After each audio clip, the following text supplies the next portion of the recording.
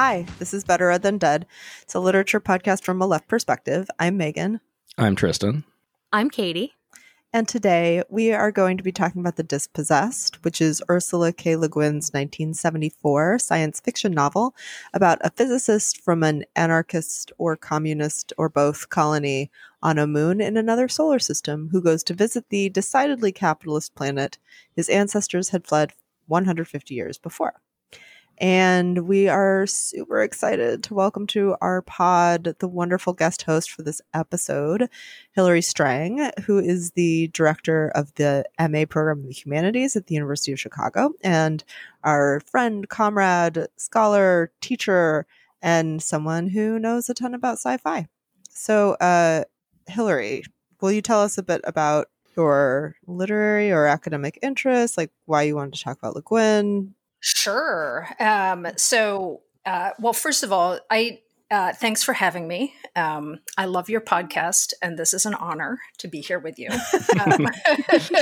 It is a poor substitute for getting to see you in person, but it's nice. It's nice to get a chance to talk. And I'm super excited to talk about this novel. I was really happy that Tristan asked me if I'd want to be on the show with you all, because this is one of my favorite novels.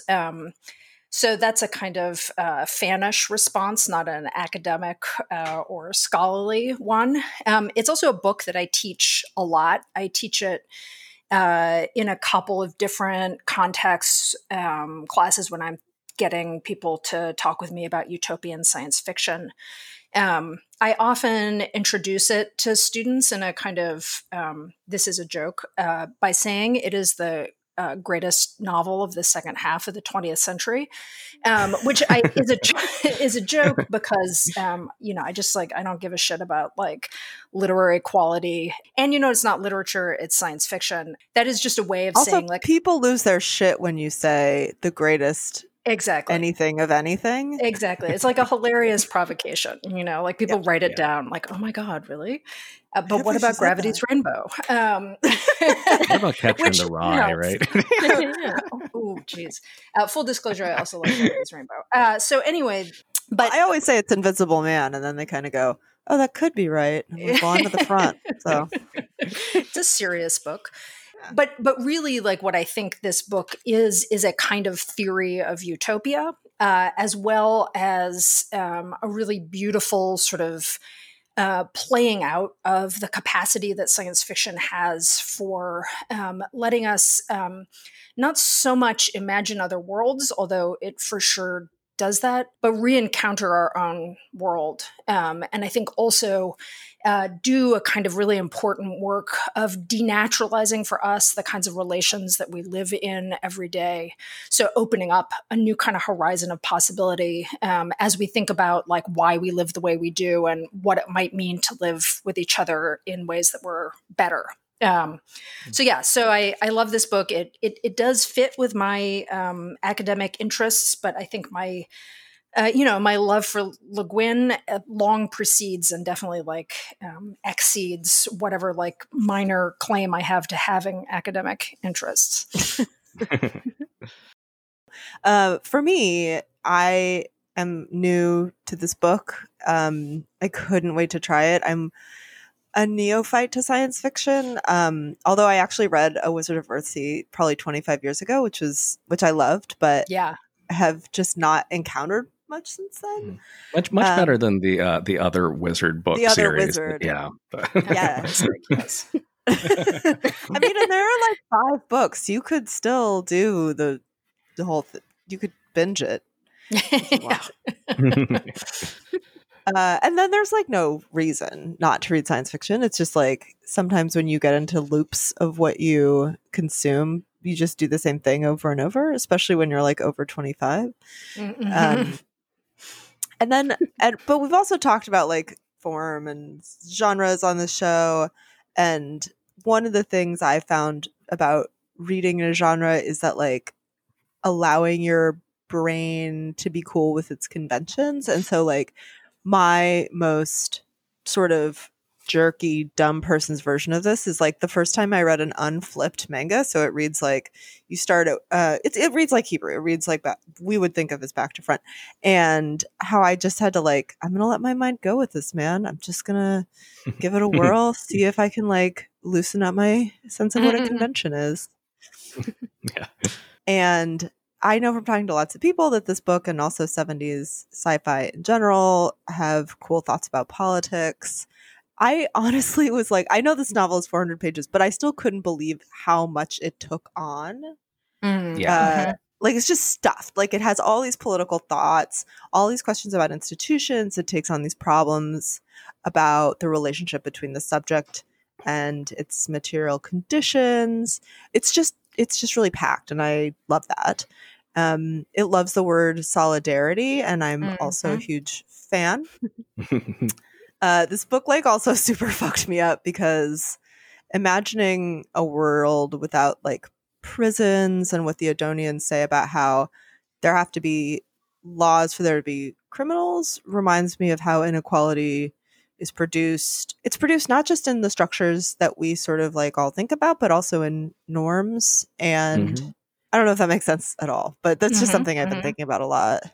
No, definitely. And I think that this book is kind of acutely aware of that problem, you know. I'm also super excited to read this. I just want to say it was a listener request, so shout out to Michael, who Hillary, I believe, is also a listener of your pod. I know he's a listener of your pod. Yeah, Michael is wonderful. He is. No, he's very much. And this was a great suggestion, and one I think we were all really happy to do. And one reason I really wanted to read Le Guin for a while, Hillary, is because of my conversations with you. Frankly, sci-fi. I was into sci-fi a lot when I was younger, and then I just didn't kind of pick it up for a long time. Like in grad school, I was reading a bunch of 18th century fiction, and frankly, theory, and frankly, when I wasn't reading for academic work, I was watching television. Oh yeah, I was just playing BioShock, which I know Katie also played first-person shooters as your alternative. Yeah. I did a little bit of that too. But I've gotten back into it, reading science fiction. And I have to say, not that I think that your political interests or convictions and your the art and literature you like have to align neatly. I don't think that's true, but I do actually think my politics have played a role in like why I'm getting back into it. Exactly for the reasons that you talked about, Hillary. And when we did the Time Machine several months ago, something we talked about was a lot of leftist critics are into sci-fi precisely for, that it lets you think critically about society and social structures at a macro level that aren't always the part of other forms of the novel. And also, Hillary, as you know, I'm a big fan of your Marooned on Mars podcast about Kim Stanley Robinson's books that you do with our other very good friend Matt Halska. And one thing I really like about your show is that you spend so much time talking about exactly those kinds of things. And I thought this was phenomenal. I love this book. The Anarchist Communist Society of Inaris is compelling and utopian in a lot of ways. But I also think, one thing I really appreciated was that Le Guin's not afraid to explore challenges to the cohesion of a society like that I think helps Marxists and other radicals think critically about what are the ultimate aims of our own kind of political visions. Yes, indeed. I agree with everything that you two said, and I also think that there was a practical purpose for me in reading this, which is I know that the SpaceX thing is really taking off. I know that Elon Musk is taking this seriously, and so I think that we all need to be prepared for that, and also to get on a ship with really soft beds. Yes, that was a striking moment at the beginning. Also, I liked hanging out with sad indigo children, so this was pretty much like right on from page one. I was into it, very into it. Yep. Like Megan, I had some regrets reading this that I have not dorked out over sci-fi much more seriously, and so I'm going to rectify that in in my future life, maybe on this planet, maybe on others. But the last big giant book I read about another planet was Dune a couple years ago. And I just ripped right on through it. And I was like, oh yeah, I'd love to ride around in the desert on drug worms. That sounds great. 12-year-old boy me loved Dune, but I've been afraid to go back to it. Yeah. Well, you never know what you're going to go back to. And when I read The Secret Garden recently, I was like, oh no. Yeah, right. A little disturbing. That was a distressing book. Or, Little House on the Prairie, where they like literally kill Osages. I was like, Yep. Yeah. oh no. You can never go home again. That is what they say. But Tristan, have no fear. If you want to revisit Dune, 30-year-old me really enjoyed herself. Okay. Unfortunately, though, I had high expectations because there are like so many books in the series, and I'm thinking, oh, this is going to be so great. I'm occupied forever. And then sort of things unfold. We have this worm prophet and a lot of fluids that aren't water. Yeah. Yep. You know what I'm talking about.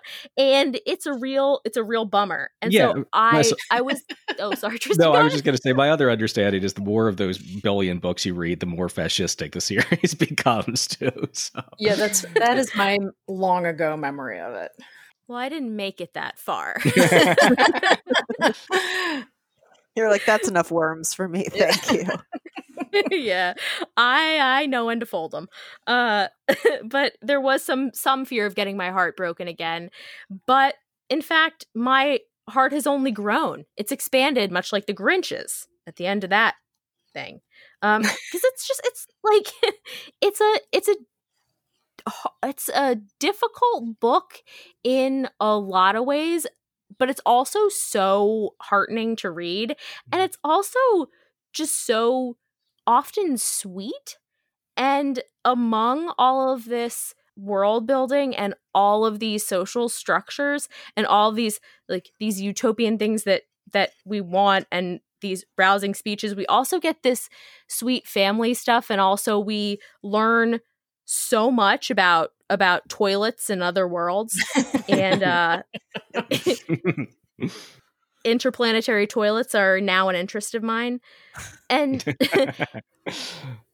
it just asks really, really good questions about what it means to be a person who wants things, and especially when one of the things that you want is to live in a collectivist society. So that all of the desire and need that makes it possible to come to some kind of revolutionary change, then there's friction to that in the final form. And so this is just like a grab bag of stuff, but that was sort of my main excitement about reading this. And also, even on other worlds, academics remain clout sharks who try to get co-authorship credit. That steal your work. Yep. And so it felt familiar in that way. They got to be dickheads everywhere with like the nice person being like, where are all the women? Yeah, exactly. Yes. Exactly. Where are the women on your world? So today we're talking about the anarchist logic of the family and other institutions. We're going to talk about societal isolation as a factor here. And then we're going to talk about certain wrenches in social organization, like the drought that is significant to the second half of this book. So, Hillary, will you just give us a quick summary? Sure. I mean, I think that your opening summary was actually great, right? We can just say like, okay, so it's a book about a guy named Shevek who is a physicist, and he lives on a planet called Anarus that has a anarcho-communist social organization. Because of various frustrations and desires, he leaves Anarus to go to another planet called Eurus, which seems to be a capitalist society that looks not unfamiliar, a place where luxury, among other things, matters a great deal. He finds himself, I think it's probably not right to say, disillusioned with life on Eurus, but finds it to be a complicated place to be the person that he is there. He is there long enough to see the beginnings of what might be a revolution, and then he returns home. So I would say, having said that kind of basic summary, I think that this is a novel that actually it doesn't give itself over very well to plot summary. And a lot of that is because a lot of how the novel works is in its structure and in what I'm just going to kind of say is the subtlety of the way in which it reconfigures what we might think of as certain kinds of key terms through which we would describe like what a character is. So in that version that I just gave, I said Shevek is a physicist. Of course, this is a completely wrong way to describe him, right? Nobody on Anaris is their job. Nobody has a title. Nobody just does the one thing that they spent the most time in school learning how to do. Physics is something that Shevek does. It's not really a profession in any way. And part of why he wants to go to Eurus is because he thinks he wants to be in a place where it could be a profession. Anaris, this anarcho-communist society, I think that's a good description of it. But at the same time, I think the book asks us to really think about and kind of encounter what anarchism is or what anarcho-communism is or might be or could be. Anaris is, of course, Meg, I think you said this at the beginning, is not a planet, it's a moon. So the initial picture that you have, it's a moon of Eurus. And Eurus is not the only nation state on the planet. In fact, there are multiple nation states on the planet that Shevek travels to. So you can see that there's this kind of what the novel gives you at first that looks like, okay, we've got two opposing worlds, actually becomes increasingly complicated the more that you look at it. And the other thing I would say is that the form of the novel, I think, matters a lot. Like, rather than having a linear narrative, I mean, I think just like in the kind of linear narration, truly not very much happens. There isn't a kind of like climactic point. There are some scenes that have a lot of intensity around them, but there isn't really a climactic point to the novel. And there isn't really the kind of like dramatic transformation that you might expect from a story that's about like a guy going from one world to another world, right? In fact, at the end, we just know that he's going back, and we don't really know what's going to happen. But the other thing about the form of the novel is it cuts between the novel's present, beginning with Shevek getting on the shuttle to head to Eurus, and the past of Shevek's own life. And we get something that, in some ways feels like a kind of Bildungsroman there, right? A story of like how Shevek comes to be Shevek. Although in other ways, I think it's much less, the chapters in the past are much less flashbacks to prior moments in Shevek's life than an opportunity for the reader to come to understand Anaris through the kind of like growing set of perceptions that a child growing into an adult has of the world that they live in. And that back and forth movement, which happens chapter by chapter in the novel, produces, I think, rather than a kind of like linear trajectory and an emphasis on story, it instead produces an emphasis on simultaneity. On parallels between things and the ways in which the parallels that we want to draw between things often fail. And it keeps the reader in a position of themselves moving back and forth between worlds, between temporal moments, in a way that keeps us, I think, coming increasingly to understand what we're looking at, and also keeps estranging us from what we're looking at in ways that I think are quite key to the way that the novel wants us to think. So that was like abstract, but a summary. No, that I think that works great, and I completely agree with you about the ways in which it, I think, very intentionally sort of resists that kind of like, oh, like this is the key moment, but sort of asks you to read back and forth between between time periods and everything else. I just had two kind of like geographical questions, like astronomical questions, maybe in the sense, but one like so Anaris I'm the right is person to ask, Tristan. Well, you just know a little bit. You just know a lot more about like kind of like the Le Guin sort of like Planets. world Yes, imagining that I do. Yes. But one is that, like, so Anaris is a moon of Eurus, but it's very strange. And we know that because largely because, it's much smaller. It doesn't have the gravity to the biosphere that it's able to like trap is pretty fragile because it's just a much smaller world. I think also Shevek is big because he's had by the standards of Eurus, because he the gravity, he has less gravity, like you can grow taller. But I thought it was really funny that on Anaris they refer to Eurus as the moon, rather than like that they're not going to like let that sort of terminology like establish some sort of like superiority from the kind of home world, as it were. But the other actually a question I had, I know that just from reading around Le Guin, this idea of like a lot of her novels, this planet Hain, right?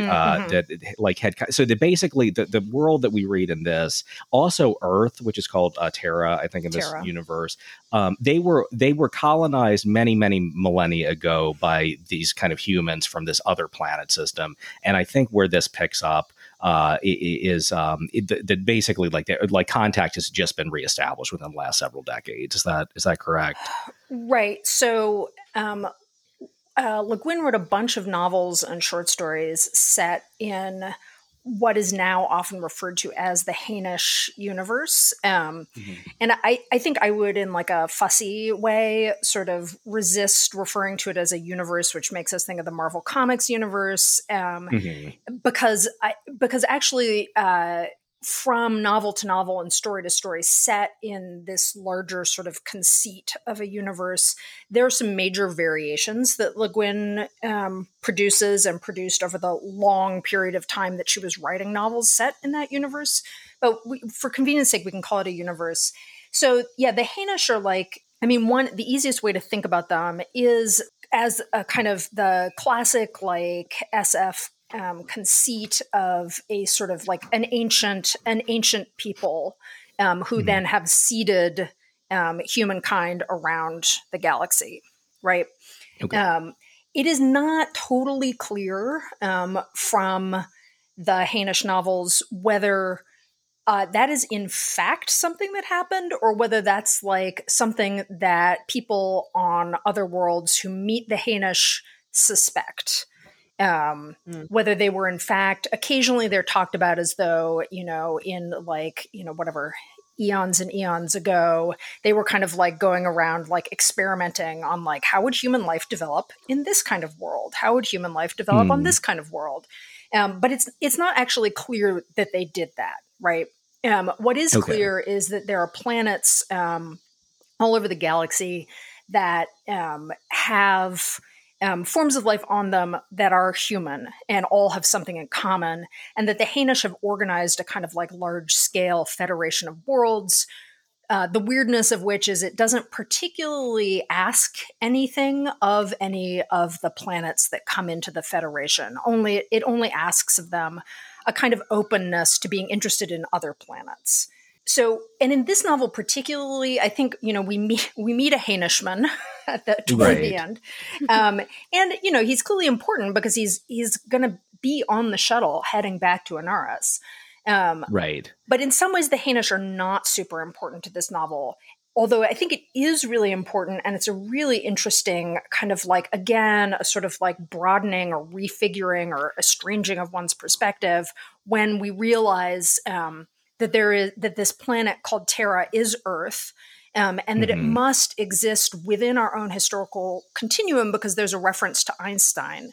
And the Shevek's like theoretical physics has some overlap with general relativity, right? So, and toward the end, we, when we meet the Terran ambassador, we learn that like basically like surprise, surprise, the human beings who lived on Terra have completely fucked up the planet, and it's a total environmental disaster.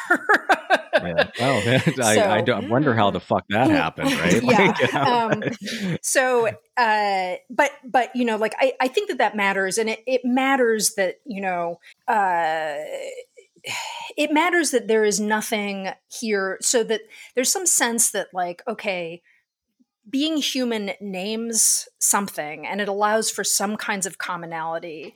But at the same time, like, people are really deeply, deeply shaped by the place where they grow and where they live. And so on the one hand, we have a kind of picture of a universe in which it's possible to get from planet to planet quite rapidly. But on the other hand, we also have a picture of a universe in which humans, like other animals, like other living things, are deeply environmental, are planetary creatures, whatever this kind of like dream of mobility might be. And have to like that it's as important as anything else that they're sort of like narrating their emergence, right? So it's like the story of how they become a people is so essential. And they even have, you know, we have Odo, we have our like narrator of our it's mean to say ideology. That's not really what I mean, but like the story of how that society comes to operate. Yeah. And I mean, and it's, you know, it is a absolutely key. I mean, maybe this is something we'll get back to, but it's really like key to the novel that Odo's theories, which are more than theories. I mean, it's, you know, like she wrote and seems to have like been instrumental in the beginning of a revolution, as well as like the possibility of people getting to Inaris and being able to set up a society on principles that they found. Society is like the wrong word, but whatever, like being able to live based on principles that matter to them. But all of Odo's writing, all of her theorizing, her politics, you know, and she writes from prison, right? All of that is done on Eurus in a completely different world. And one of the sort of struggles on Inaris is that their world is different. And the novel is quite complex. I want to ask you to think about that. Like, it doesn't suggest that thus it's wrong, or they should have come up with their own theories based on the sort of ecology in which they come to live. What it suggests is actually that like that ill fit between the thinking about anarchism that could be produced on this like overstuffed planet that is Eurus, the ill fit between that and the extraordinary society of scarcity on Inaris is actually quite productive, right? That becomes a sort of opening up to having different ideas about what might happen, what could happen, where the sort of horizon of possibility is. Yeah, definitely. And I just a minor detail, but when Shevek is kind of doing his sort of space tourism early in the novel, when he really wants to see the prison where Odo wrote her political vision, I thought that was. I mean, I would do that, you know, like if I.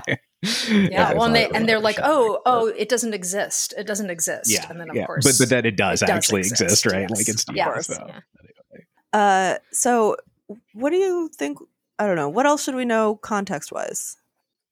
I mean, I think the sort of the context that this is a novel that Le Guin wrote in a like larger sequence of novels, I think is worth thinking about. And I would really all of the Hainish stuff is like really great. I think, you know, like the early stuff, you know, has aspects of it that is like a little, I don't know, less subtle than some of the stuff in The Dispossessed. But I think that sort of sequence of novels and stories all are really awesome to read together for those who would be interested in reading more Le Guin.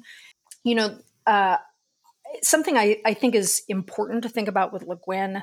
So she starts writing in like the early 60s, I guess. She probably started writing earlier than that, but I think she starts publishing in the early 60s. I may be getting those dates wrong.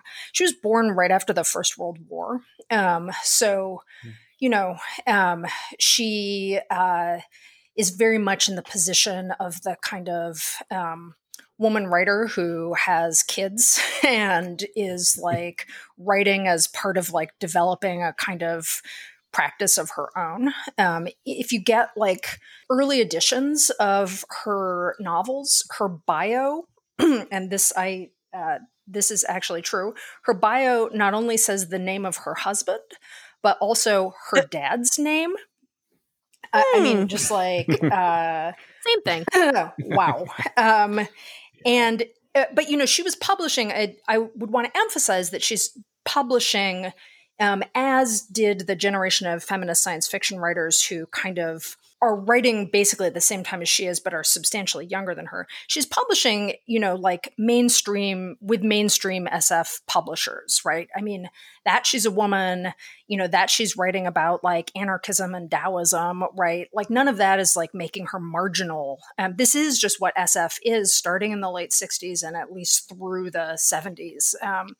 This very political, very kind of like radically political mode of writing. The other thing I would say about Le Guin that I think is really important to her, which you all probably know, is that her dad was an anthropologist, Theodore Kroeber, whose work was on, so she grew up in California. He taught at Berkeley, I believe, for a long time. And his work was on the indigenous people of California.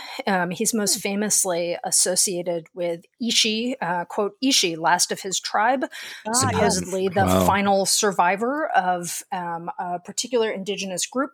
Whether that was true or not is, I believe, kind of up for debate.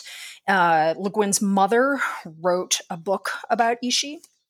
Kroeber, her dad, did a lot of, I think, significant work, but also in some ways, like the work that both of her parents did contributed to, a kind of dominant American idea that indigenous people were either already dead or on their way toward being dead. Is he one of those people who did the sort of like linguistics, anthropological stuff too? Like he was interested in languages? Mm-hmm, he did. And I think that like a lot of that work, and in the end, like he also I believe that he ended up doing like a lot of expert witness stuff in land cases, like on the side of the tribes in lawsuits with the government. But Le Guin's work, I think all of it, I think we could probably even see this in the Wizard of Earthsea novels, which are written for children or for young adults. Her work is very much in a kind of critical dialogue with like the anthropological imaginary. And I think that, there are novels where this is like much more obvious than it is here. But I think she was always asking, not just what does it mean or what does it look like or what does it feel like to encounter otherness, right? She was also always asking, what are the presuppositions, the ideas that the supposed neutral observer brings to the encounter with difference or with the other? And what are the ways in which those presuppositions, those ideas, those ideologies mean that observation is never pure. It's always like bound up in a set of expectations. It makes me think too about like the person who encounters SF with bad background, like knowing nothing, thinks about the colony as a sort of like figure in science fiction, but it's not just that Le Guin is like, that's a question, like to what degree a colony is a colony and is stable and is like permanent or coherent in any way. That seems to be like, I mean, I want to be really, really careful about talking about the way that like the US is a colonial, like we know it's a settler colony and isn't right now decolonized, but that the relationship of the anthropologist to the indigene is one of like the colonial condition. And so like that Le Guin can say like, oh, we might be able to think about this more carefully is not the sort of like ideological expectation we have of science fiction. I think that's right. I think that there is if we think about one kind of the so-called golden era of science fiction, the era sort of particularly following the Second World War. Honestly, I think if you start reading science fiction there, and you are a person who, I don't know, is like a woman or a person of color or, a leftist, you'd just be like disgusted and never never read anymore. And there are tons and tons of fantasies that are quite explicitly, colonial / imperial stories. The writings of L. Ron Hubbard too, right? Yeah, well, exactly. And then like lots of people who are like, much better writers than L. Ron Hubbard. And there's a strong and there are versions of that still in SF writing today. And I'd also say that there is like a strong libertarian streak in the history of science fiction, which, whatever, like does tend to give itself over to imagining very easily that it's possible to encounter a world that is in fact empty, that one could just have, right? Right. And I think something that's really quite interesting about this novel is that, so the Anoresti like get given this moon, but the moon is of course empty, or at least we think that. Right. And then we learn that actually it was a mining colony of Eurus, and that it is still a mining colony of Eurus. So this is another way in which we get, so there are not indigenous people on the moon, right? But there are people who are living there. And at some point, like, can't remember, somebody like sings a song that is like a song from like the mining camps where people are still working, and they are living in their own way. Like they're not part of Anoresti society. And it's another way in which we get this kind of reframing what we took to be like, okay, this is a world. I get what a world is. I'm learning about the way in which people live on this world. Suddenly we have this glimpse that people are living in another way there also, right? And I think it becomes possible to ask questions about like, what does it look like to try to make, this is like a huge question here, but like, what does it look like to try to make a way of life from the ground up, to the extent that you're going to make up an entirely new language, right? Mm-hmm. What does that look like? And here we have the capacity to imagine doing that, not in a place where there are already people who we have to imagine away, or we have to say like, they don't really count as people, but on a place that's empty. And in some ways it's empty because like, like Anaris like sucks. It's like a terrible place to live. Yeah, it's a terrible place to live, And also like people are bad at it's not every person. It's just that there's a different thing between imagine like a being together and the degree to which people are good at that. Yeah. Mm-hmm. Mm-hmm. Right. Because we're not always, and they're not always good at it either. Yeah, no, they're not always good at it. And it is hard to separate the cohesion from the actual place itself. And it's that's the ambiguous utopia thing, because of course that's the dream, to be able to start a new world where in fact you're not trampling on people, you're not stealing, you're not massacring, none of that.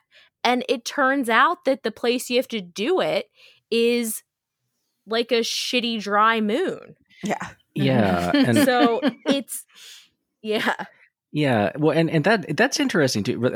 I thought that was really interesting, cutting in sort of two ways. One is that so the fact that Anaris, it's basically like Mars but warmer and with a thicker atmosphere and some bodies of water on the surface, right? Like I think that like very few plants live in. There are no land animals. That's a big thing that they talk about a lot. Like Shevek has never seen a squirrel or something like that when he goes to Eurus. But so like that. There are no pet otters. There are no pet otters. There are no pet otters. The one reason to live on Eurus, you get a fucking pet otter. The pet otter. I love the pet otter, I gotta say. I know.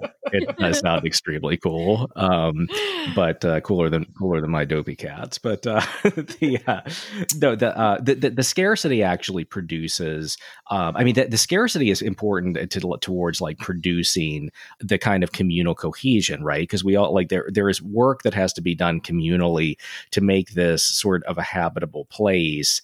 But I also think too that like because I think that like one of the great myths of like capitalism, right, is that like scarcity is the inescapable problem of humanity, and it's basically like it's the condition that's going to cause us all to become like murderous animals if we don't have like some sort of order imposed on us. And it's like, well, no, that quite the opposite. And in fact, Eurus, which like Shevik's descriptions of, or the narrator's descriptions of Shevik's impressions are like, it's this extremely rich land of like just lush vegetation and plenty, and yet that plenty actually is what produces severe inequality, right?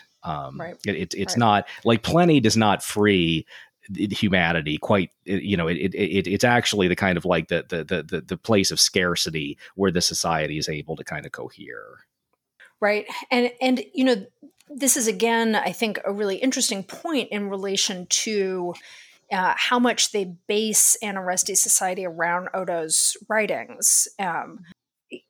This is this thing that I'm just very obsessed with in this novel, that like there is this ill fit between the kind of philosophy through which they're trying to live and the place where they're living. But it's also like in the work that they do, the living toward Odo's philosophy, and also the kind of like moving in many ways through the like material conditions of their lives, moving beyond it. Like it's in that kind of motion that Anoresti's society exists, right? Rather than like in following like what Odo said, like a static series of laws, or just trying to figure out like how best to live on this planet where all there are is like dust and a few fish and these, what are the trees called? Holum trees, something like that. Yeah, holum trees. Yeah, which sound like they're like little pine scrubby bushes. Yeah, kind that's of. what I picture. That's what I picture too. I don't picture anything lush. No. No. So actually, this raises a question that I had, which is about the like what we make of like the Anoresti fixation on isolation. So like when Shevik decides that he's gonna visit Eurus, there's like this is like a really contentious decision. He actually like has rocks thrown at him as he's getting on the rocket to leave. And some people are in favor of it. Some people want to reestablish contact. But like we learned that like since the last Anoresti colonist arrived 150 years ago, other than like mining supplies being sent back and forth, it's been the moon has been closed off from Eurus. And a lot of people are like, no, if we open our society, we're going to basically immediately get overwhelmed.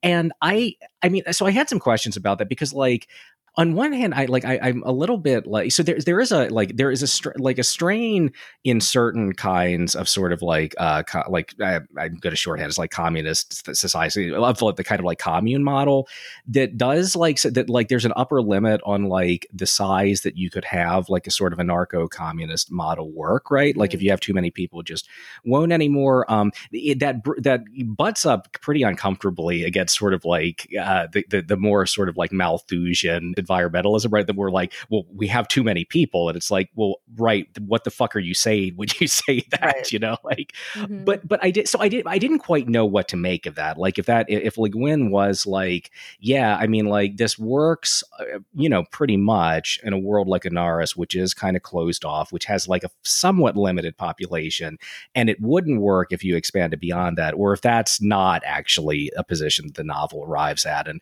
the kind of Anoresti who think of things that way we're supposed to read them as wrong in some way.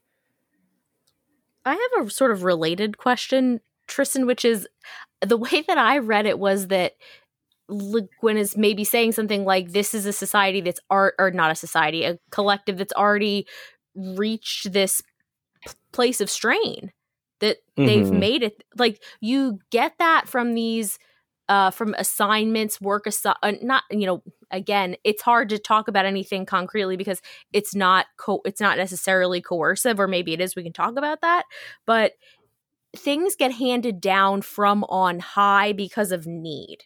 So that made me ask whether or not this is is it already supposed to be too big? Is that part of are we taxing the bandwidth of it already? Yeah. I don't know. And is that partly because people do seem to be starving at points? I mean, like that's it's I don't know. For me, it was like an extremely upsetting part of the novel is that a realization that people are starving and that there is some degree of inequality on Anaris.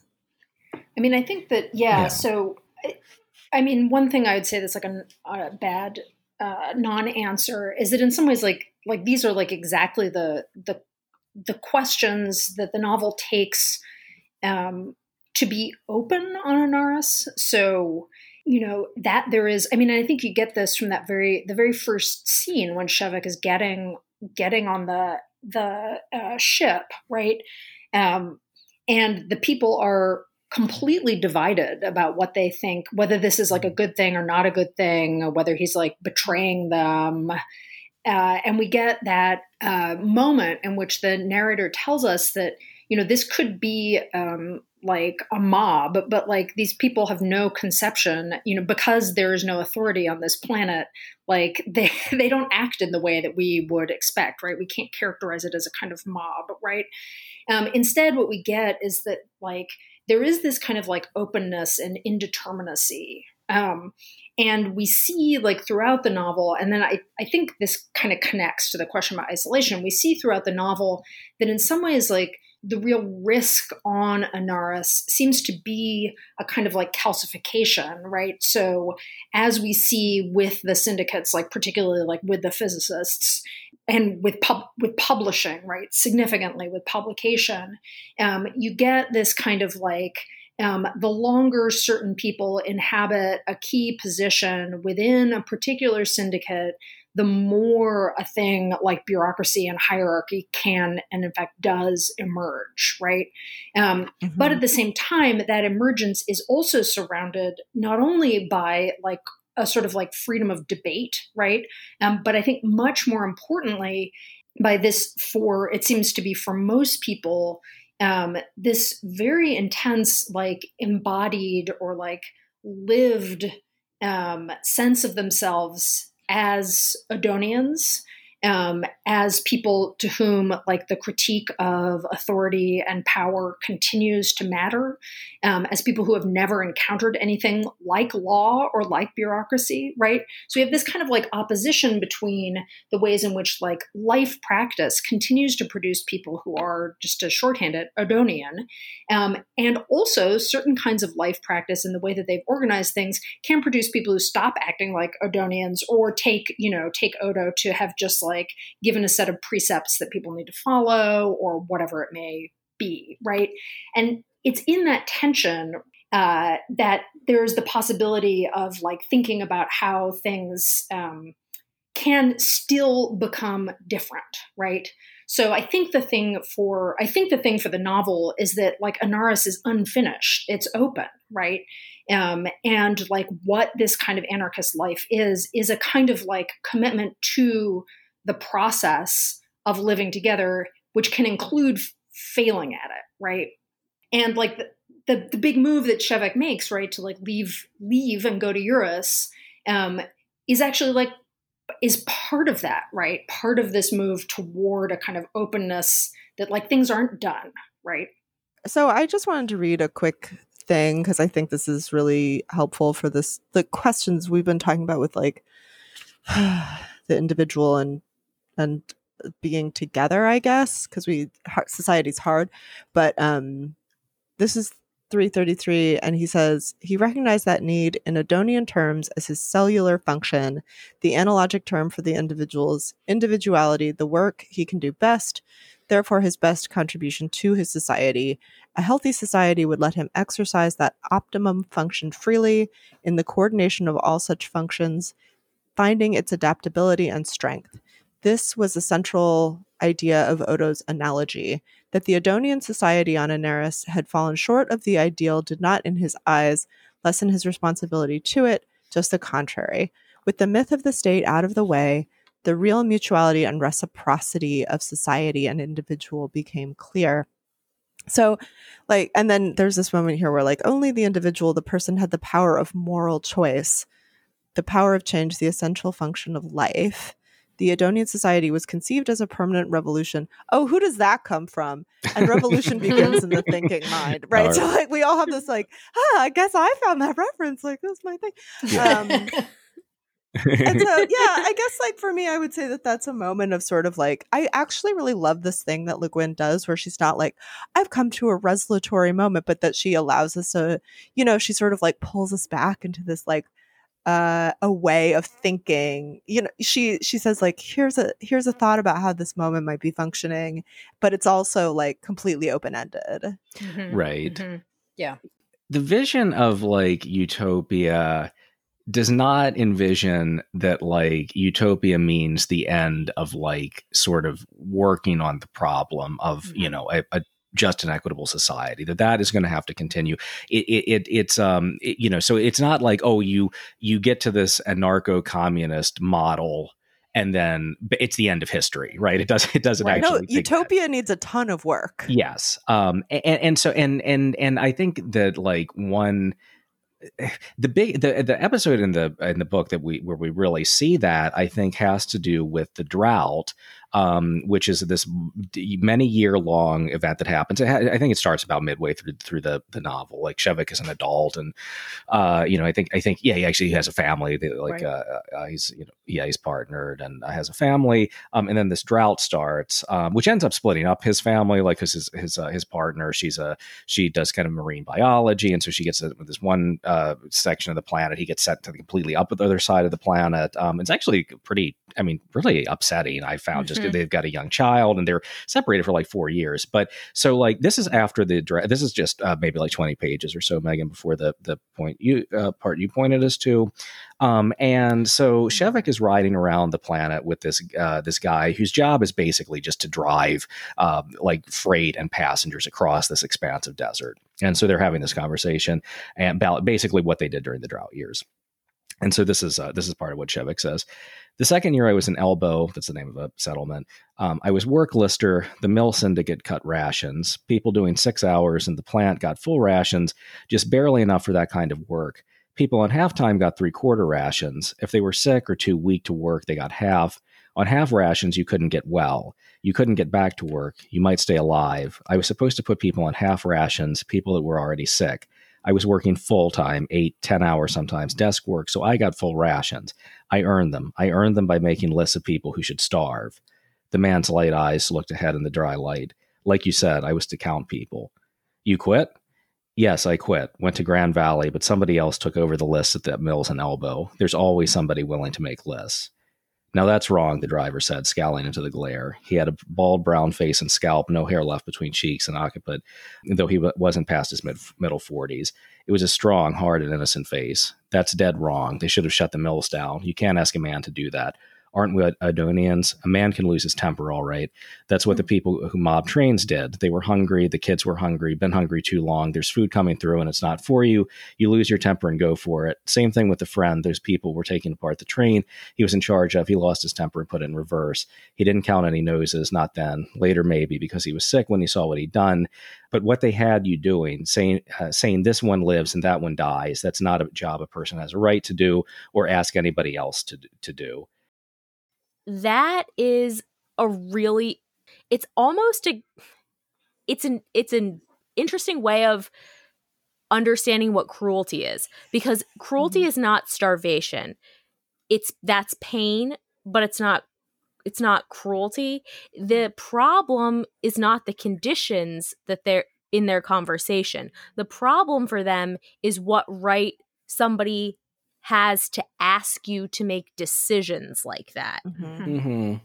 It is, in a way, rebelling against authority, and that's the thing that is most crucial in this scene where there's all this like blood and guts, like getting run over by a train. Yeah. And the issue is the focal point of the conversation is the lists. Mm-hmm. Which is a different kind of cruelty. Right. No, absolutely. And I think that's absolutely right. And yeah, so like those earlier moments that the driver was the driver was talking about. Like, yeah, basically people had robbed, like starving people had robbed like a train with grain on it, or something like that. And, you know, like sort of taking away, you know, some sort of claim as a sort of local unit against like the broader society. But at the same time, he's like, that's understandable. They're starving. It's the kind of the violence of the bureaucracy and the imposition of authority that is the serious. That's like the kind of immorality of the way the society is developing in this kind of moment of crisis. Well, and one of the things that he has to quit is that he has earned it, right? Like that's actually like a really, really important moment, is that like it doesn't matter at all. He has to quit in part because he has earned it, right? Like it has put him in this position. Yes, that seems like the key thing, because you don't earn your life. Right. Not in the order of this functional society. Right. And I think that point that, Katie, the point that you made is really important to the novel, which says in I think quite a very serious way that suffering is part of living. And in fact, on a few occasions, Shevek talks, and I think that this can't be, I think this is actually quite a complex idea, but he talks about suffering as the foundation of solidarity. And I take that to be because there's this kind of full acknowledgement that humans are living creatures who have needs and are always at risk of the possibility of need not being fulfilled, and that is the condition of our living, not something to be wished away, not something that like utopia will resolve, but rather the thing that like one must learn to live in and through, the acknowledgement sort of your organismal being, of your natural being in this way. And I think this, you know, like that scene, the sort of the forming of this like authoritative or bureaucratic, or we could say biopolitical moment, right? Somebody's got to keep the lists. I mean, it makes me think of like Kropotkin talks about, if we are going to live by the principle that everybody needs to have what they need, we can't, which is the sort of the anarchist principle and the principle of revolution too. We can't start out by deciding that we're going to make a system for distributing the needs that people have, right? We're not going to make a system to fulfill it, because if we've started there, we're not starting in that acknowledgement that to be a living creature means that you should have your needs fulfilled. And here we have this on this most basic level, right? Something gets imposed between the lives that people are living and what they need in order to be able to continue those lives. And Le Guin is like, I mean, it's like fucking harsh, right? I mean, she's like, you know, you are going to be living with the risk of death. Because like that is what it is to be alive.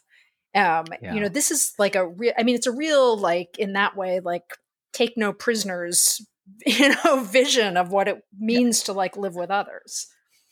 Yeah. And it also like really exposes how grotesque, I think for me at least, like that that there are people there who aren't scared of the wolf at your door, and how grotesque that is, right? That there are all these people and they're sort of like the jewels, that's all very like Hunger Gamesy, and that like that is one of the impediments to that solidarity. Is not just that like they are rich, which of course is a problem and proprietarian, but that they don't have the sense that they are organismal. Yeah.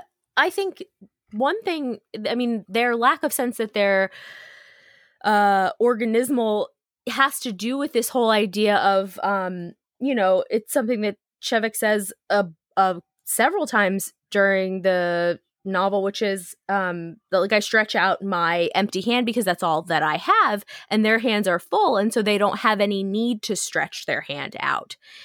And that's also, I think it does tie in with the idea of risk and need and connection and solidarity, because we also get that awful scene where he's escaping from this attack by like basically ground troops after he gives this speech, and he said this man I was with got his hand blown off because he stretched it out to somebody else. And I think that it is sort of the same.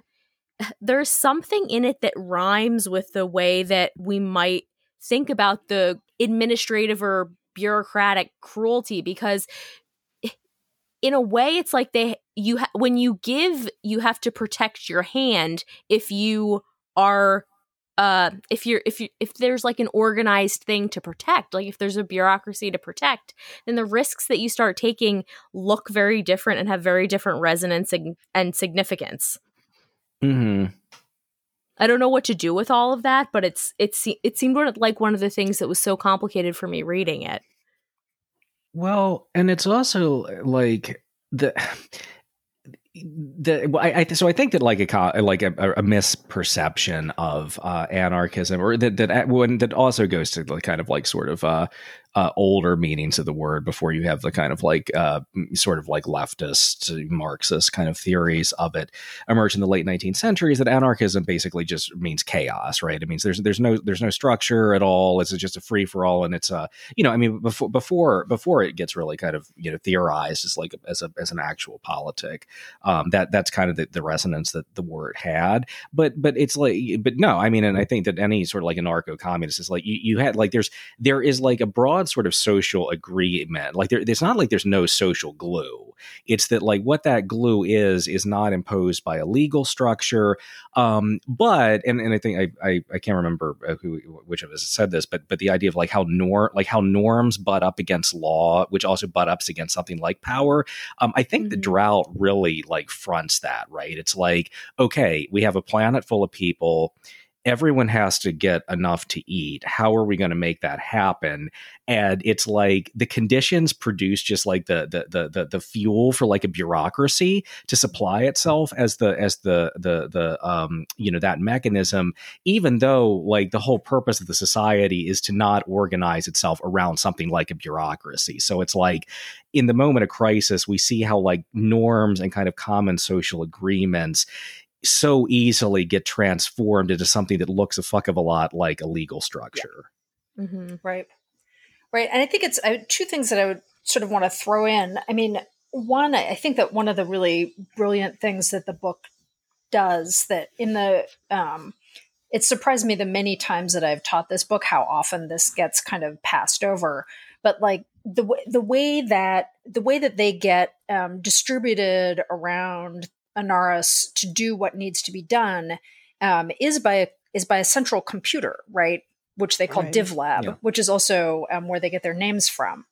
And I think that this is a really like, and often when I'm teaching it and like students notice that, then they're like, oh, see, it's like Big Brother or whatever, but it's not Big Brother. It's like the reason that they have DivLab is because it is not human, and therefore a neutral way to solve a kind of problem, which is like you've got people distributed all over this not very large moon, and you have to figure out how to send people to the places where there's work that needs to be done. And if that can be done impersonally, then it's not going to be bureaucratized, right? That's the kind of picture of it there. And of course, like the bureaucracy comes in because then the people who work, at the like whatever they call the labor offices can get like, persuaded to say send Shevek and Tokver to like two completely different places, which kind of, it does kind of seem like the fix is a little bit in because Shevek has made what's his name at the printing syndicate so mad. So I think that's one thing, which is a really interesting kind of element here, and I love that it is so underplayed in the novel. But if you think about like DivLab as an idea, it's like an amazing also like little jab at the idea that like the division of labor as we experience it under capital is natural and just emerges from what human beings do naturally, right? And it can even like account for I don't know how you want to put this, like statistical outliers, like the people who don't want to do the thing that they're assigned to do, right? Who sort of move from place to place. Like it can account for that. Mostly people are going to sort of like follow the norm. And I mean, I love that too, that it's just like, yeah, there are going to be people who are weird. It's like, we can live like that. That's fine. The other thing I loved about that about this too is that like the idea that like specialization of labor is well it doesn't work in the society because everyone's kind of like there is sort of like common work that must be done, and that means you do all kinds of different things. But it did like kind of make me think like, and you know, I'm sure in the 1970s Le Guin's thinking of this too, like the fallacy or the fantasy of neoliberalism, which is ever increasing hyper specialization, and it's like, no, that actually is like a deeply upsetting and like oppressive thing that we've all just accepted as like the career is like such a like what career is going to define you. It's like that's actually kind of a fucked up idea, you know. And that all things could be like stitched together, right? Like your job, your purpose, your contribution. That all those things are like one thing. Yeah. Right. And I think, you know, for all that, it also like, I mean, you know, this is like a real Le Guin kind of thing. Like, I feel like there's something in her novels that, you know, is like this deep sense of sort of like just sympathy, you know, and for all we get, I think exactly that sort of critique of specialization, of expertise, of profession that you guys are articulating really well. For all that we get that, we also have this sort of sympathy with the frustration of like, you know, Shevek has this thing that he not only like loves doing, it turns out he's like weirdly insanely good at it, you know?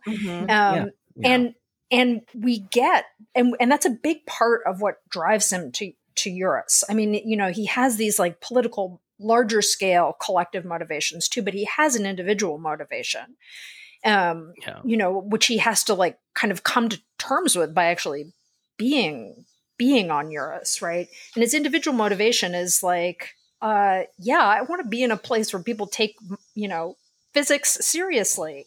But at the same time, right, like that, we're both like, that is treated in some ways gently. Like it is kind of like, it's like an understandable thing.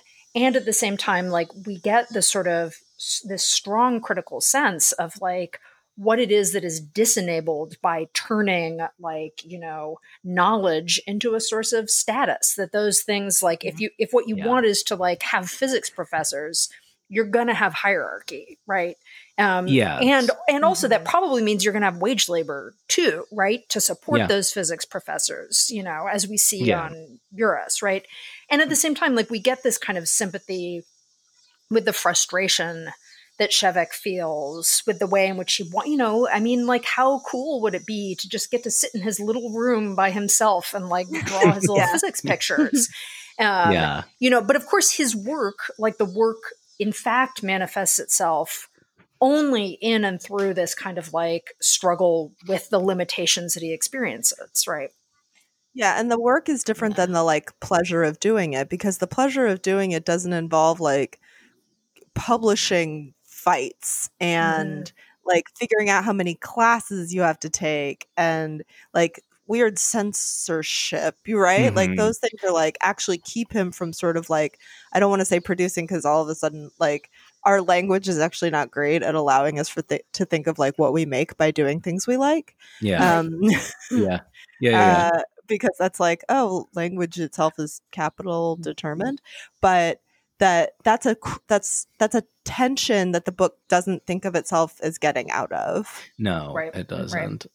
Oh no, I was just going to say, I think it's interesting that too that he wants to go to Eurus, right? Because like, well, I mean, the problem, like, there are physicists on Anaris, but it's like the kind of theoretical physics he wants to do, it doesn't have like immediate applicability to like the problems of the society, and that's kind of like what the physicists who don't like Shevek are saying. And he's like, oh, but I can do that kind of pure life of the mind shit on Eurus. But then we find out the only reason the people on Eurus invited him there was they're like, we can fucking monetize this. Like, this is going to let us develop develop a communication device to talk to anywhere in the galaxy. So like he, even the idea that like, oh, this is a place where I can do that kind of life of the mind stuff, it's like almost immediately like monetized in some way.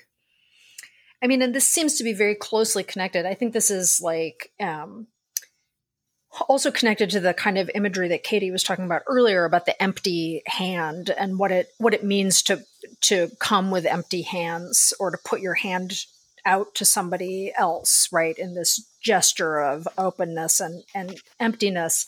When we see little Shevek and the glimpses that we have of little children and the way that schooling works, we also see that despite the fact that, this is, Anaris they haven't existed for very long, right? They're only like a couple of generations, I can't remember how many, into using this language, into living the way that they live.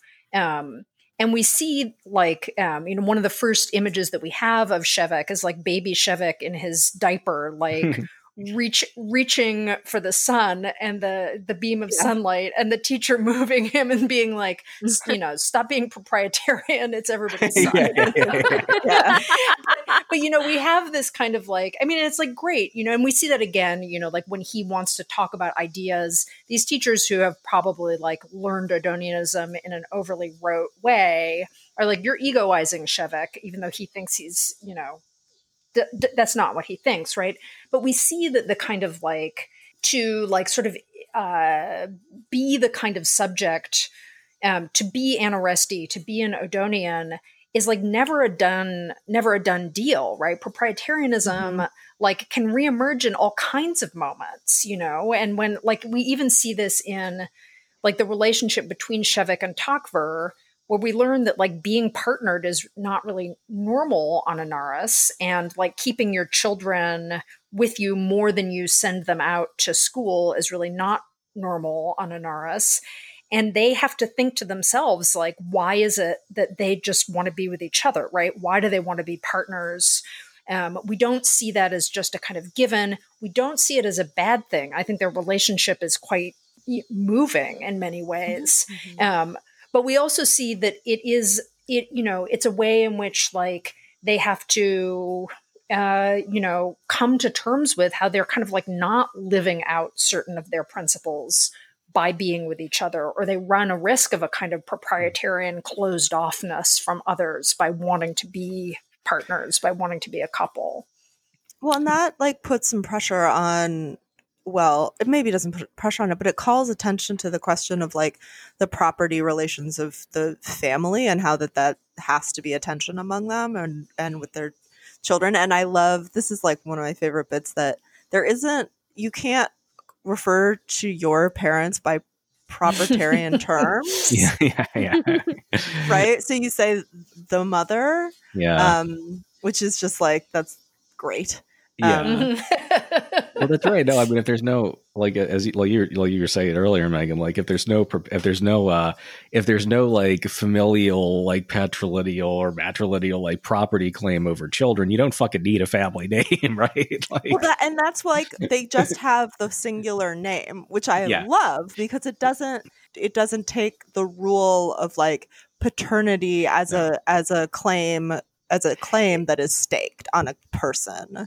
It's assigned by DivLab, right? But which I also love. No, I did too. But I also love too that like that, because like everyone, like no one on Anaris has the same name. The computer makes sure there is no other Shevek living at the same time. So like it is retaining like some version of like the individual, but in a way that like that's cut from any sort of like property claims or anything, like, you know what I mean? So I just thought that was really cool.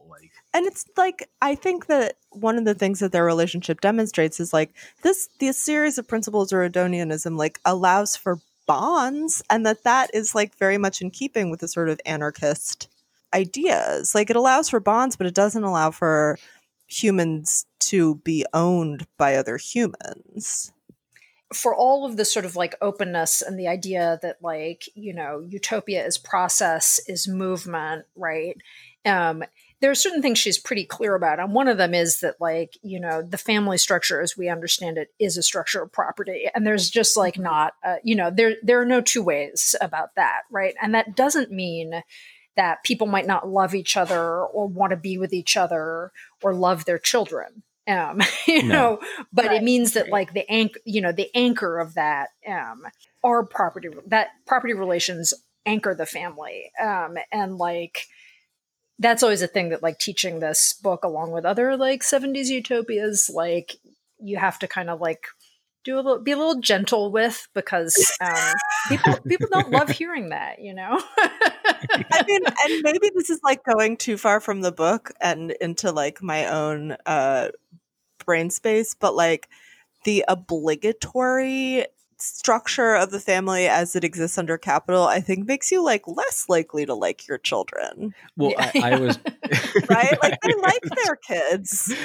I was actually just going to say that, you know, I think that all parents in this time of isolation and quarantine would find the most utopian aspect of the book to be like the communal emphasis on child rearing, right? Like, Yeah. And I mean, it's just like I think that, you know, teaching it necessarily has to be like gentle about that. But, you know, it would be my hope that you could say, you know, actually, if we didn't know each other, it would be nicer to hang out with children.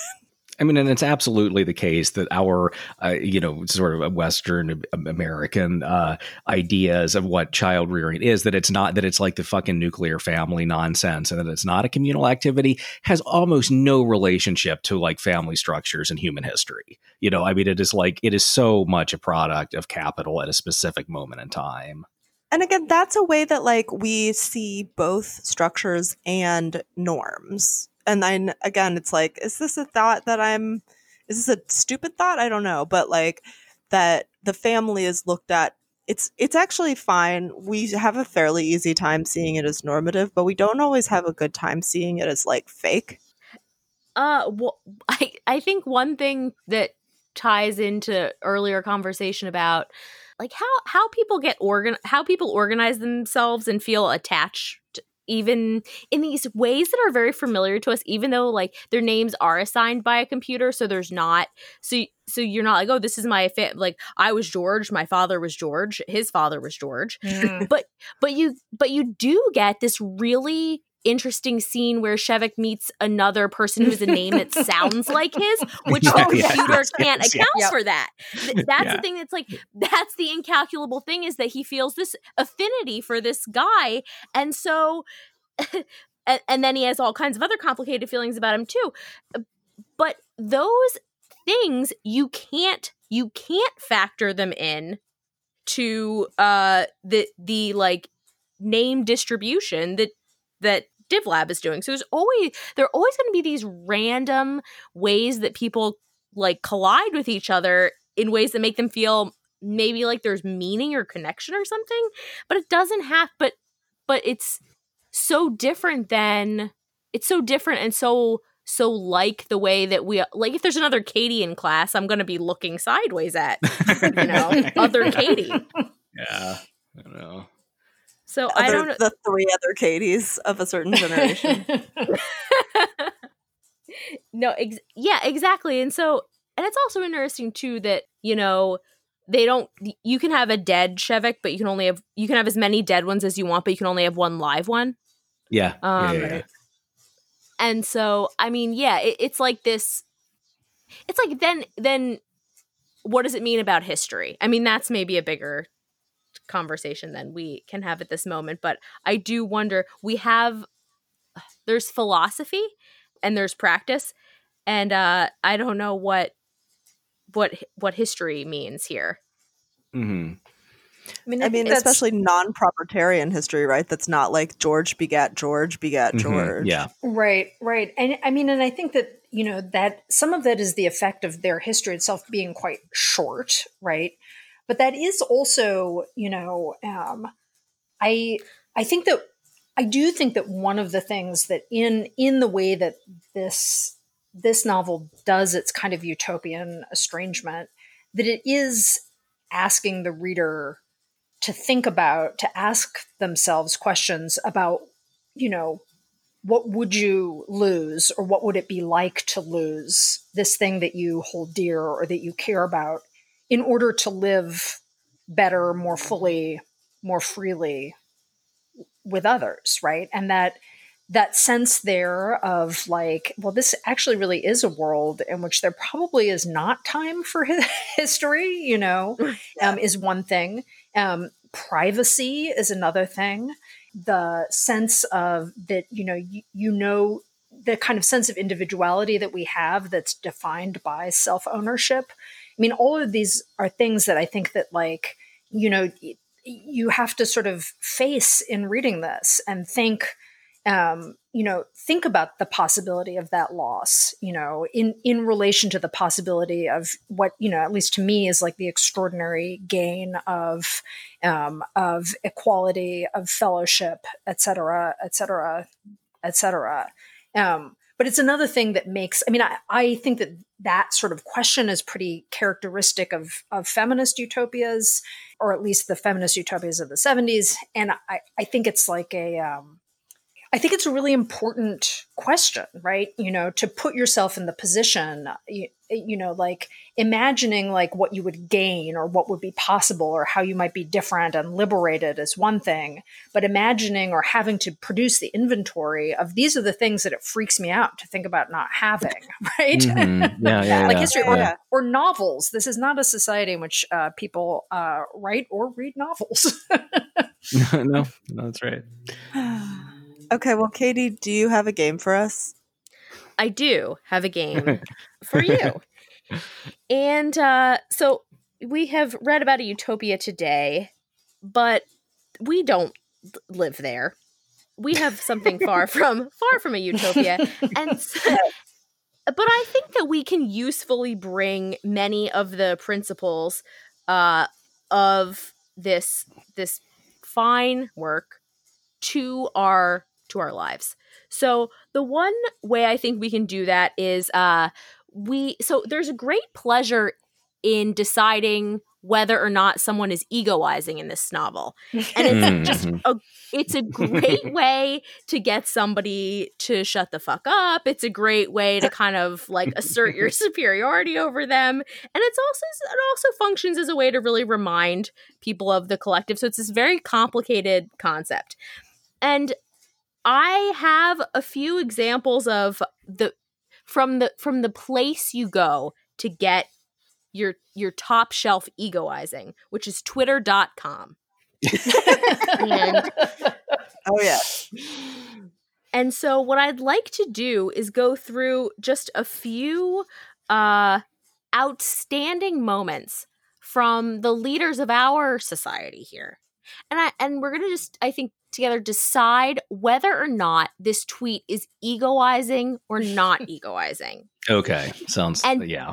And because there is valor and virtue in taking up difficult tasks, if we, and we're going to share points collectively here, but we can get more points if we can find a way they're not egoizing. That's the true challenge. Oh. Okay. Here's the first example. It's from our good friend, Louise Mensch. the marshal of the Supreme Court is going to help Bob Mueller arrest Trump. Is that the tweet? Well, you're very close, Tristan. It's my sources say the death penalty for espionage being considered for Stephen K. Bannon. I am pro-life and take no pleasure in reporting this.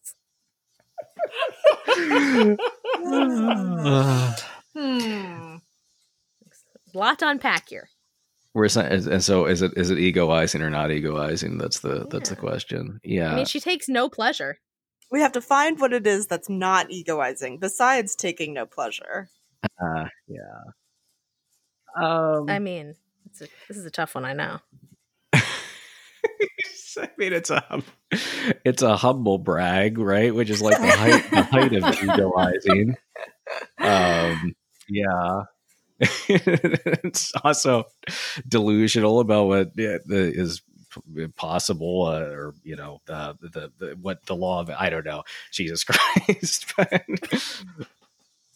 I mean, I guess she's making a sacrifice. Yeah, but then I true. suppose self-sacrifice usually is egoizing. Right. I mean, I will say fuck Steve Bannon, and I think that is like that cuts from everywhere from resistance Twitter to like hardcore Marx. So that's a communal statement there. We generally don't favor the death penalty, but okay. Well, I think that together we got there. It was. I mean, listen, if we're gonna make a communal society, we're gonna have to figure out how to live with Louise Mensch too. So we will. And again, I mean, it's like look for community where you can have one. And Steve Bannon's awful, So, but. And it's a thing that we believe together. Yes. Okay, so number 2, I'm going to take us down a very well-trodden path. This genre of tweet has been covered, but I think it's useful for our purposes here. It's by Jacob Wohl, and he says the following. Yes. I was in a hipster coffee shop, (safe space), here in LA. Yeah. And the libs were whispering to each other about how Donald Trump is doing great for the economy, got them a raise at work, and will definitely be reelected in 2020. Mm-hmm. Wow. Where do we find the not egoizing points there? He acknowledges that the rich love Trump no matter what. Yeah, that's true. Okay. No matter their apparent posture as liberals. The obviousness of the fantasy scenario. He wants us to see that this is, untrue, made up. Oh, okay. See, because I was going to say that the fantasy scenario is so like, the Jake. I mean, he wrote like one of those tweets before that fucking like his hipster coffee shop. Everyone was dunking on for being obvious fantasy, but you're saying that the obviousness of the fantasy actually lets us have like kind of a shared sort of experience and why it's a risible idea, right? That is what I was positing. Yes. That is true. I mean, Jacob Wohl is such an absurd clown of a figure that, I mean, I have laughed with many people about what a shithead he is, Okay. Community. I think that's something. I also think that it was a good, maybe, he didn't just go to a coffee shop that any old ordinary person could wander into. He went to an elite hipster coffee shop to kind of try to take it down a notch. True. That's true. So yeah. Got a lot going on there. All right. I know this has been challenging for everyone. Mm-hmm. I hope that the last emotionally, physically, spiritually, all of it. I hope that the last tweet will be a palate cleanser and bring us together. It's by Melania Trump. Be best? What is the thing what is that campaign? Be best? Yes. Be best. Right. Oh, God. Yeah. Okay.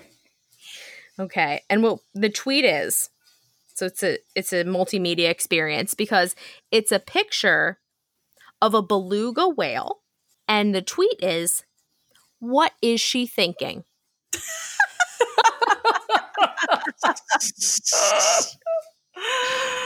What is she thinking? We'll save the whales, right? Like there's an environmental message there. I mean, this is a different kind of 70s sci-fi, but I'm hoping that, it's that we might destabilize the idea that only we humans are capable of thought. That's right. Consciousness or conscious thought. Beautiful. Because I feel like whales are a big part of science fiction or. Yeah, it's true. There is a lot of whale SF, space whales. Yes, that's true. And as a matter of fact, Star Trek 4. Oh yeah. The most maybe the worst of the Star Trek movies, although it does have Kirk saying "double dumbass on you," which is one of the best lines out there. So. Oh, well, I think that we all so I have heard that pain is what bonds us together, and the pain that we all felt hearing and reading those tweets, I think has really produced a collective here today. And now what I'd like to do is give you just a gift. Okay. It's a tweet by Chuck Grassley. And it says, Windsor Heights Windsor Heights Dairy Queen is a good place for you know what. We sure do, Chuck. Wow. I did not know about that one because that's now my favorite Chuck Grassley tweet. The previous one was the one that just said "assume deer dead." Okay. Because he and his aide driving around rural Iowa had like hit a deer on the road, and so it was like there was one tweet, and then the follow-up tweet was just "assume deer dead." I mean, nobody needs more explanatory verbs than assume in that sentence. I assumed. What's the subject of this sentence? Hey, it turns out Chuck Grassley's non-proprietarian, right? Yeah. Well, he eschews the notion of a subject in that sense. Yeah. All right, this was great, Hillary. Thank you so much for joining us. It was really thank you. Fun. This was great. It was my pleasure. As super fun to talk to you. This was just really great, and thank you for having me. Okay, so this has been Better Than Dead. You can find Hillary's podcast on Twitter at Podcast on Mars. That's called Marooned on Mars with Matt and Hillary, right? Yep, that's right. Okay. And you can find Tristan on Twitter at TJ Schweiger. You can find Katie on Twitter at Katie Cryo. You can find me on Twitter at Tussersaurus. You can find the show on Twitter, Instagram, and Facebook at Better Read Pod, and email us at betterreadpodcast@gmail.com, particularly if you have recommendations for next season, particularly in the mode of Fanny Hill and or other 18th century porn. Yes. More of that, please. Our intro music is Lev Bronstein by the Redskins and used with their permission. Our logo was created by Jane Bonzak of JB Design and Content. Please rate, review, and subscribe. This is our last regular episode of the season. We will have one more wrap-up episode. It'll be silly. And then be back in late summer, early fall with some conversations about Tristram Shandy and Go Tell It on the Mountain and Upton Sinclair and much more. So thanks, comrades.